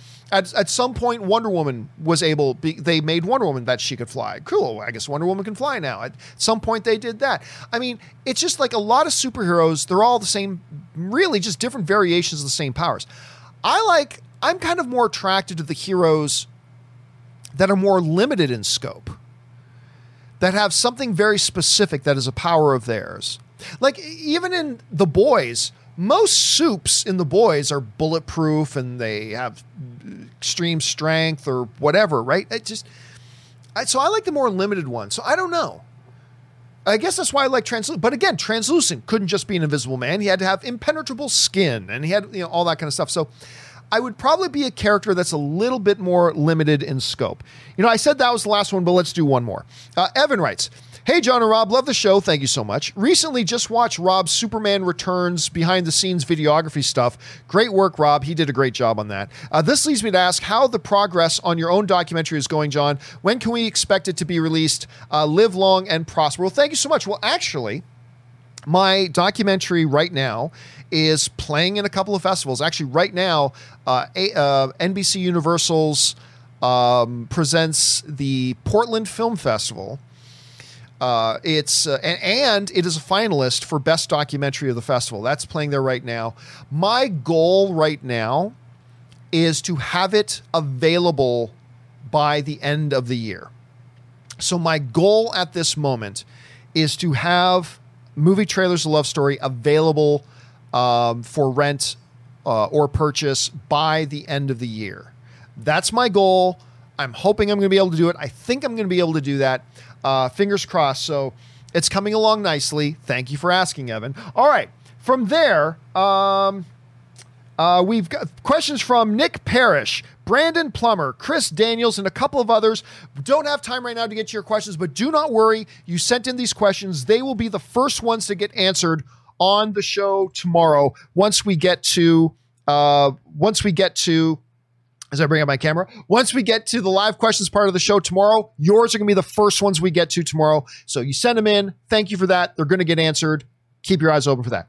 All right, guys, that'll do it for today's installment of the John Campea Show. Thank you so much for being here. Just a quick reminder, guys, if you haven't done so already, click on that subscribe button, become a subscriber to the channel. And by the way, too, just take a second, go down and click the thumbs up on it as well, and leave your thoughts in the comment section on any or all the topics that we discussed here today. Just remember, when you're talking in the comment section, talk like you're talking to fellow film fans, right? Have some great disagreements and debates, but remember, you're talking to fellow film fans. Keep it natured as such.